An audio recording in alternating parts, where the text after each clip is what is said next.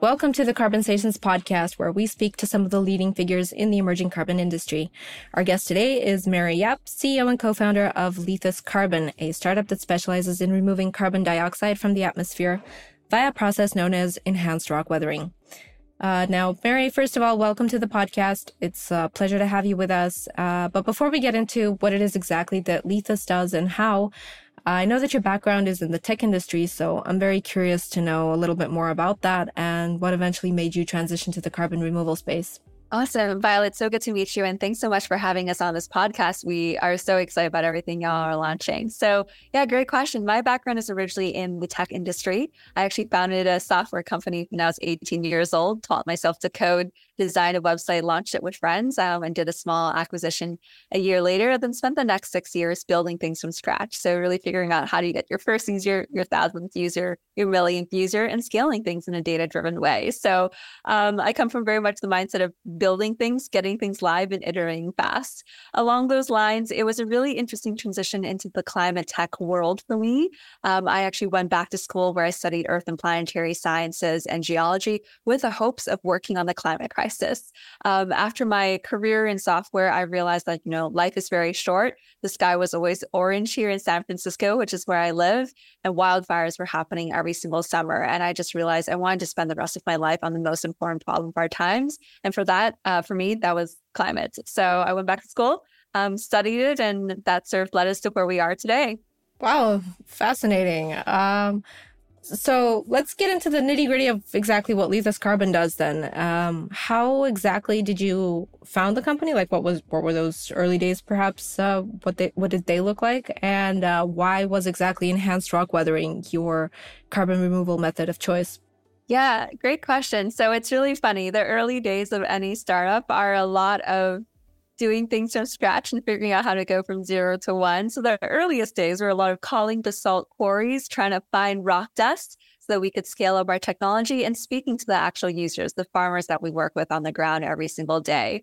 But how I got to Lithos and how we got to enhanced rock weathering is actually a much more interesting story here. So my original co-founders, Noah and Chris, are professors who are absolutely brilliant, leading the industry in terms of research that they've been doing for close to a decade now about how do you scale up carbon removal. And there's just a whole massive set of academic researchers who are trying to figure out and tackle the question of how do we make carbon removal a scalable, permanent, durable, transparent industry.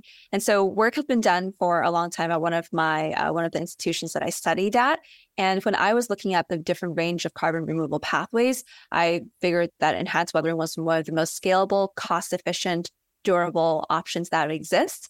And so that's why we're doubling down on it today. So for a little bit about how enhanced rock weathering works, we are actually inspired by nature. We sit at the intersection of engineered solutions like, DAC, all the way to nature-based solutions. And we're not quite forestry. What we do is permanent carbon removal that stores carbon dioxide for 10,000 to 100,000 years, but is also very fundamentally scalable today because we don't need to build any new machines or build any new infrastructure. We are piggybacking off powerful processes that the earth naturally already does today, as well as processes that farmers already do today, and then figuring out how to make that transparent, measurable, and as efficient as possible. I'll pause there. Okay. And I know that this year, Lithos Carbon won Fast Company's General Excellence Award. So first of all, congratulations on that, of course, but it's also a sign of how much potential your approach to carbon removal currently demonstrates. So for our audience, could you tell us a little bit more also about the technology that you use and what makes it different? Yeah, so I think one of the things that's really exciting to us is that fact that we know this works in nature and we're trying to scale up something that we already know is really powerful. So how this works is in the natural environment, when carbon dioxide goes into the atmosphere, whether it's natural or human sources, the carbon dioxide will react with rainwater in the clouds to create something called acid rain. We've all heard of acid rain before. When that acid rain falls down out of the atmosphere and comes down and hits special kinds of volcanic rocks across the world, it leads to a chemical reaction called natural silicate weathering, where that CO2 in that acid rain is transformed into something called bicarbonate. And bicarbonate is that chalky white stuff that seashells or oyster shells are made out of, and it's durable. It's very hard to get it out of that form, ground, it can be stored for 10,000 to 100,000 years. Those bicarbonates will then run off those rocks into the groundwaters and the rivers, out into the open ocean, where they can be incorporated into the shells of phytoplankton or sea creatures, or get to the bottom of the ocean where it can be stored for 100,000 years. That process is really powerful. It already removes about 1 billion tons of carbon dioxide from the atmosphere every year, and it's done that for 4.5 billion years. So it's also nothing new. We know it works. We know that without this one process on Earth, the Earth would look a lot like Venus with greenhouse gases everywhere. We would certainly not be here. So what we do at Lithos Carbon is we're inspired by that process, and we are working on speeding that process up by 100 to 1,000 times. So instead of it taking thousands of years for a big block of volcanic rock to slowly capture carbon the way it normally would, we're able to get this process to happen in a matter of human seasons. So very quickly, in a matter of a few years, and being able to scale up something that the Earth already does is really exciting to us. Again, we know it works. We know the biogeochemistry is really powerful there. The question is, how fast can you get that to happen? So that's one of the reasons it's scalable, because it already works and it's biogeochemically efficient. The other reason that it's so scalable, and I think folks like Fast Company and partners that we work with are really excited about this approach, is that it has a lot of benefits for farmers, and it piggybacks off of existing infrastructure that exists across the globe today.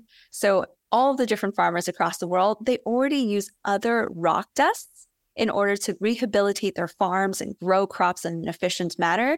Well, the cool thing is that the rock dust that we use at Lithos to permanently capture carbon and transform it into permanent sequestration, that same rock dust can replace other things the farmers already use today, namely limestone dust. And when we do that, we're also improving their crop yields quite significantly. In some cases, we even improve them up to 47%, which is wild. And so we are able to, again, scale the process with the thing that farmers want, are eager to get their hands on. And that's actually not challenging for them. It's not like a brand new thing we have to try. They've done this for decades, in some cases, hundreds of years with other rock dusts. We've just figured out how to make it work even better with this new carbon capturing rock dust. So just to make sure that I understand this correctly, do farmers spread this dust on their lands, or like across their lands, and just in doing so, it does its thing, it captures the carbon and stores it away?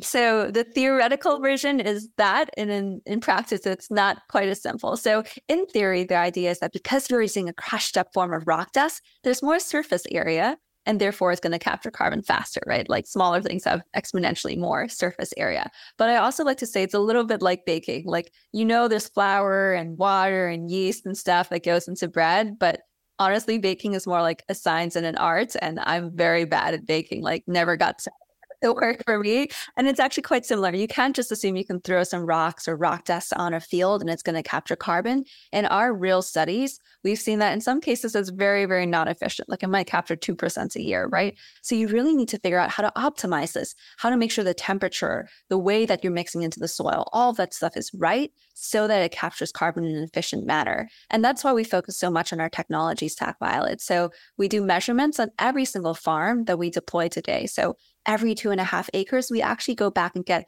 soil samples from before we've applied basalt, soil samples a few months after we've applied the basalt, soil samples and controls for all of our fields, so that we can understand exactly what's happening and how to optimize this process. So if you just try it, kind of like if you just try to bake without really good instructions, you might not get good bread. We are working on figuring out how do you optimize this to make this as efficient as possible. But in short, yeah, you apply the rock dust to the fields. It can dissolve, release nutrients into the fields for the growers, and also capture carbon. That's the theory. In practice, it's a little more challenging than that. But these measurements that you make, I imagine you have to do this separately with each and every farmer that you work with?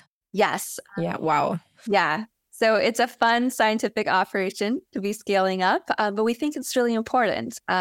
So what we have noticed in our research is that if you take two farms right next to each other, same soil type, same climate, gave them the same basalt, like let's say Farmer Timmy and Farmer Johnny, give them the same basalt, completely different things happen in their two fields. They capture different amounts of carbon, the crop yields are different, etc. And that's because these two farmers' families have kind of terraformed the soil over many hundreds of years by adding different fertilizers and manure and just doing different things there that completely changes the biogeochemistry and how the rock will capture carbon. So for that reason, we take samples from every single one of our fields. We do direct empirical MRV is the term, measurement, reporting, verification, to make sure creating full trust and transparency for carbon buyers and also for the farmers, right? You don't want to be doing harm. You don't want to be doing things that aren't capturing carbon. You want to make sure that when you're spending all this time and energy moving trucks of heavy rock dust to fields, that you're actually doing what you hope you're doing. So you make what you measure.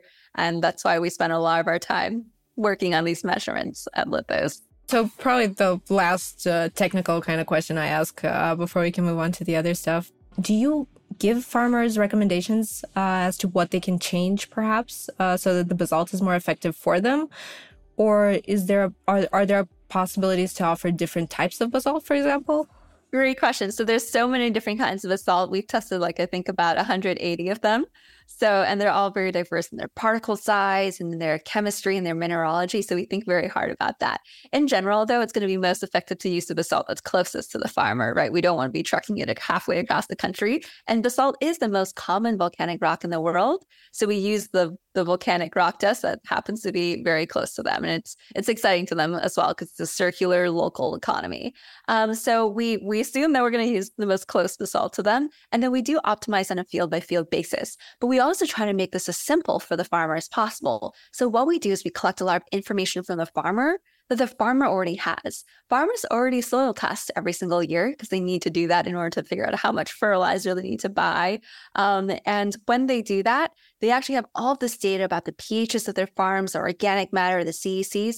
We ingest that into our own pipeline, and then we look at all of that information to understand, how much basalt does Farmer Timmy or Farmer Johnny actually need to get them to their pH goals for their field? So in essence, we look at all the different practices that the farmers do on their fields. We look at the different biogeochemistry of the field, and then we figure out the recipe that will be most ideal for that farmer. And we bring them the basalt rock dust for them to apply at that particular tons per acre. So we don't get the farmer to change other things. We don't tell them to change the fertilizers they're using or anything about how they're managing the soil. Instead, we document that very carefully, and we use that to inform the best recipe that will fit into their existing practices. Well, it's a very, very individualistic approach. I love that, actually. Yeah. So I forgot to mention, my family are also farmers. So they're farmers, and they grow vegetables and fruits and rice. One of my co-founders, his family are also farmers in the Midwest. So we take very much a farmer first mentality. We realize we're a carbon removal company, but we think that the key to scaling up carbon removal at a cost effective and, immediately scalable pace is to actually plug into existing infrastructure and make something that farmers want, love, and need. Because if the farmers are the pull here, then you're almost like capturing carbon as a side effect, which is, much more scalable and tractable. And obviously we measure all of the work that we do, but we really focus on making that pull from the farmer and making it super simple for the farmer. And farms are not one size fits all. Any farmer will tell you. What about price-wise? Is it more expensive to buy your basalt, or how much more expensive, for example? So we provide the basalt farmers for free. And we're able to do that because of the carbon credits that we sell, which are permanent, high quality, durable. So in a lot of the regions that we work with today, they're actually running out of limestone, or limestone is incredibly expensive because it doesn't exist in their immediate vicinity. So they're importing it in from a different state or something like that. So it's quite expensive. So in one case, basalt can actually be cheaper, but we just cover the cost for the farmer. So it's actually a free input. And from day zero, the farmer is actually saving money on whatever they would on the limestone. We also give the farmers a revenue share as well, because we work so closely with them to have carefully managed controls and to spread the rock dust in a very specific pattern so that we can measure the crop yields in an area that doesn't have basalt and that does have basalt. And that's important to us for research purposes, at least early on. So we do actually pay the farmer revenue as well, while also providing the rock dust for free. And just to clarify, the revenue is from carbon credits generated from that land? Yeah. Yes. Okay. These are generated in time, or are they sold forward? How exactly does this work? Oh, great question. So there are different models out there in the market, but at Lithos, we only do ex post carbon removal.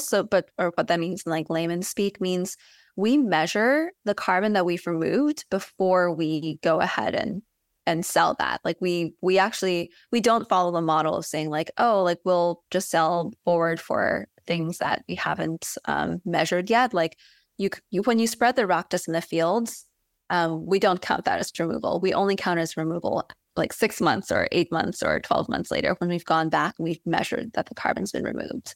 So that's the moment at which we deliver carbon credits and export one and get payments that we then share with the farmers. Okay. Excellent. Thank you so much for sharing so much of these details. I read somewhere in a previous interview of yours that you aim to capture 1 billion tons of CO2 this decade, so like by 2030. How do you envision this, and what do you think it will take for you to reach that scale? Yeah, we think that this is very, very feasible, and that in fact, if everything goes right, it's possible for enhanced weathering companies to be capturing up to 10 billion tons of carbon dioxide a year even.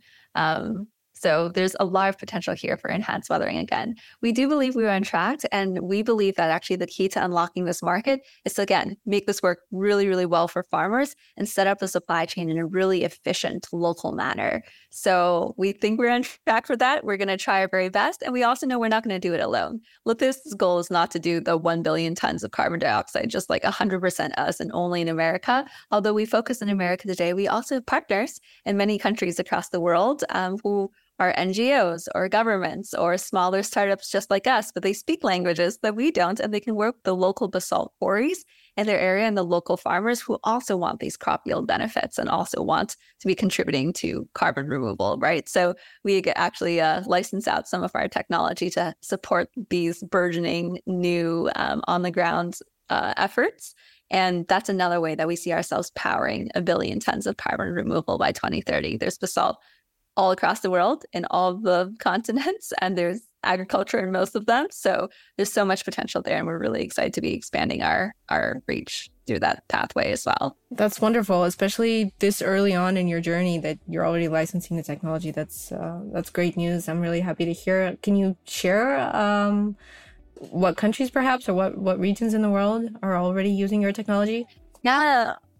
We're live in some places in Europe. We are looking at some places in Southeast Asia, and we're also live in Mexico and Brazil and some other areas. And the exciting thing for me is that these farms all look very different. They're growing different kinds of crops. The farmers manage their lands in very different ways, and that's really exciting to us. And it's exciting because it provides more research opportunities about how these different management practices change like the rate of carbon removal.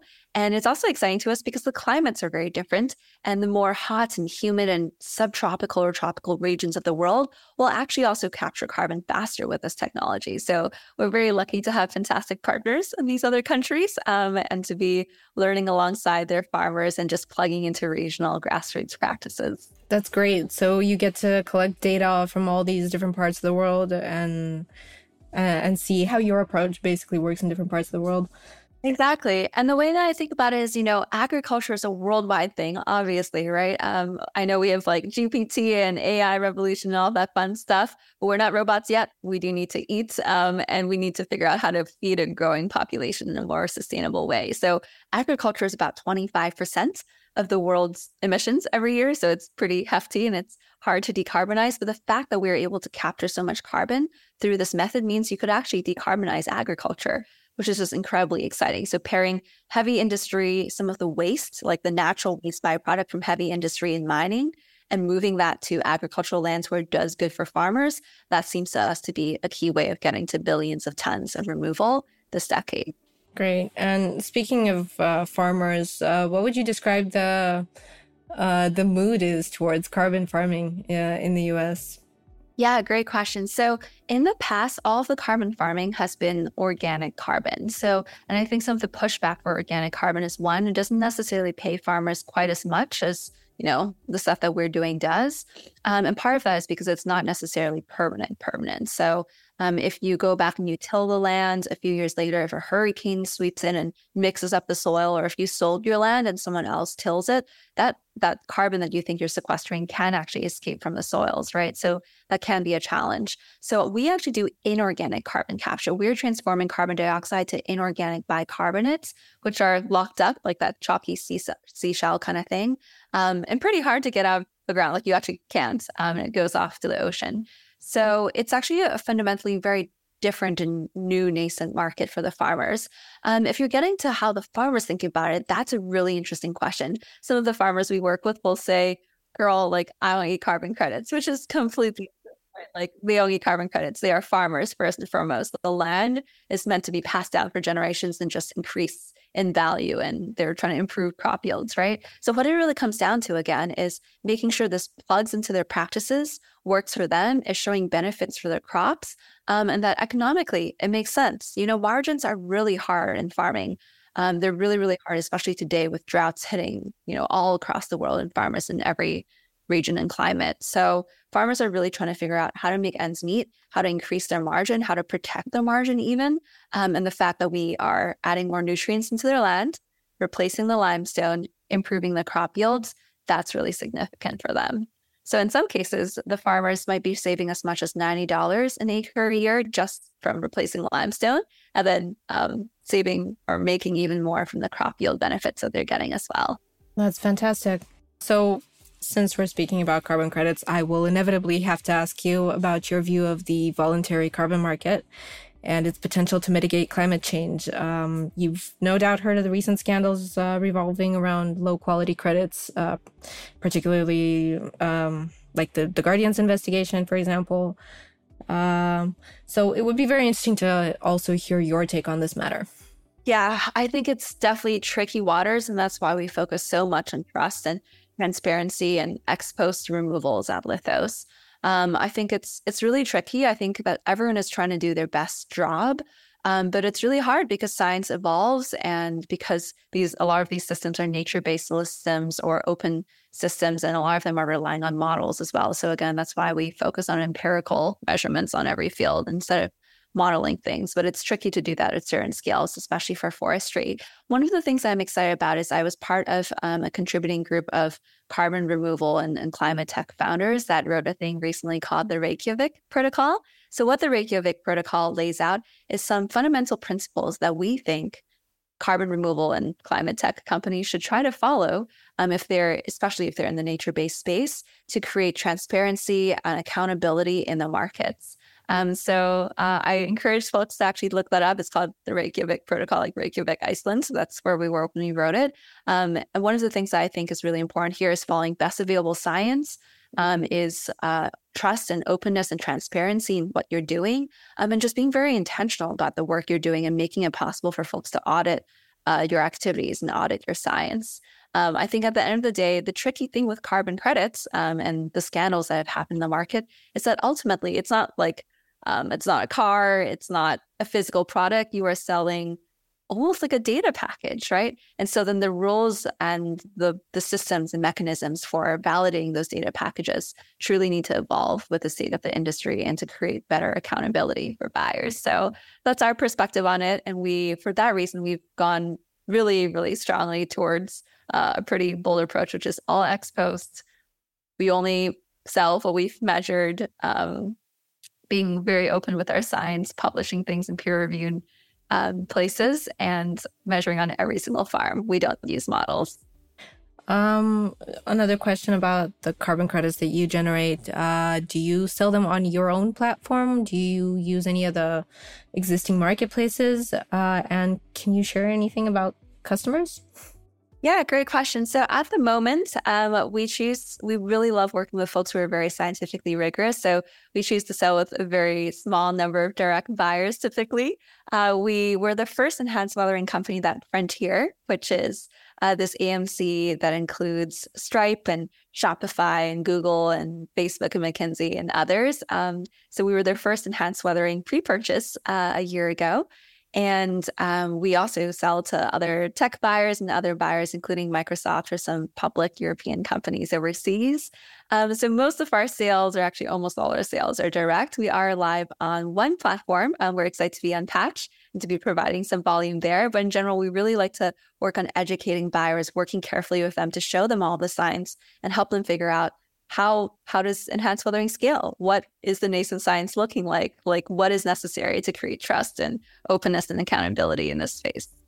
Thank you. And perhaps final question before we wrap up the episode. Can you share anything else about Lithos's plans for the immediate future? Yeah, great question. Our goal is to be scaling up this new supply chain that we've created, to be doing the best thing by our farmers, so testing new soil types, testing new crop types, improving out this model across the world, and to be doing whatever we can do to support the broader ecosystem. We know we're not going to get there alone. If you think about it, like one company, yes, could absolutely capture maybe 500,000 tons, 1,000,000 tons in the next year or two. But really, we need to get to 1,000,000,000 tons. Like capturing a few 100,000 tons is like scooping a cup of water out of the ocean. So it doesn't really do any of us any good, right? To make an impact on the atmosphere, we really need to get to billions of tons. So we're very much focused on the long road ahead and how do we build a sustainable industry that's focused on trust and transparency so that the buyers and the VCMs really want to invest in these projects and help them unlock better costs. And we're always focused on also how do we drive down our costs over time. And a lot of that for enhanced weathering is honestly just economies of scale. So how do we get ourselves to reliably